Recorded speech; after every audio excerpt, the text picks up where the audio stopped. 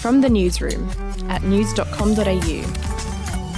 G'day, I'm Andrew Bucklow, and this is the weekend edition of From the Newsroom, where we take a look at what will be making headlines next week. We'll start in the US, where Derek Chauvin is set to be sentenced in March. The former police officer was found guilty of murdering George Floyd. Now, the guidelines for an offender with no criminal record suggest that Mr. Chauvin could receive a sentence of about 12 and a half years. Also in court news, Britney Spears will appear remotely at her conservatorship hearing next week. The singer's primary focus is to get her dad, Jamie Spears, removed as her co-conservator. Jamie still has partial control over Britney's finances. Now, the Toxic singer has said previously that she won't perform again in public until her dad is removed from the conservatorship. She backed that up with this comment on Instagram on Friday. Question is, am I ready to take the stage again? Am I going to take the stage again? Will I ever take the stage again? I have no idea. I'm having fun right now. I'm in transition in my life, and I'm enjoying myself. So that's it. To sport, and the Tour de France is set to kick off next week. The favourites to win are Tadej Pogacar and Primož Roglič. Don't know if I got that right. Apologies if I didn't. It was announced earlier this week that a women's version of the Tour de France will be held next year, which is great news. We'll be back in a moment. Hey, I'm Felicity Harley and I host Healthyish, where we chat to experts, influencers and people in the know from around the globe to arm you with the knowledge to make healthier decisions for your mind, body and soul. I think if we're going to be focusing on health, like sleep is probably the biggest component of that. I think sleep is the cornerstone. Like, choose the harder option, because I've never woken up and gone, I regret that run that I went at 4 a.m. I've never done that. Search for Healthyish and Extra Healthyish wherever you get your podcasts. News.com.au's Wenlei Ma joins me now, as she does every weekend, to run you through the TV shows and movies that are coming out next week. Wen, what's worth knowing about?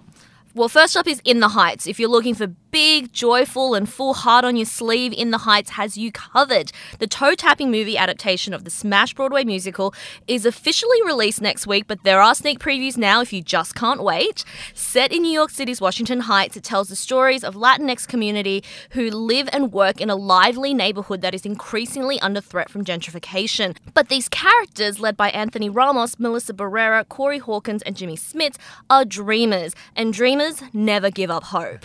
The musical numbers are colourful and exuberant, full of dynamic choreography and earworm songs. And if you need one more reason, and I don't know why you would, but if you did, In the Heights is directed by Crazy Rich Asians' John M. Chu, while the creator was Lin-Manuel Miranda, the mega talent behind Hamilton. So have a listen to just one of the songs you're going to be singing for the next few months. In the Heights, I find my coffee and I go. I find my coffee and set my sights on only what I need to know. What I need to know. In the Heights, money is tight, but even so,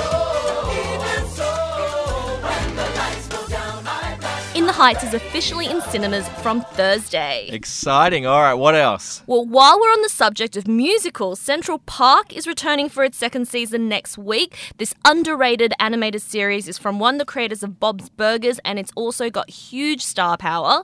The story is set in New York, Central Park, New York's bit of a theme this week, on the exploits of the Tillerman family who are trying to save the park from a greedy developer who wants to turn it into a land of skyscrapers and, hot dog carts.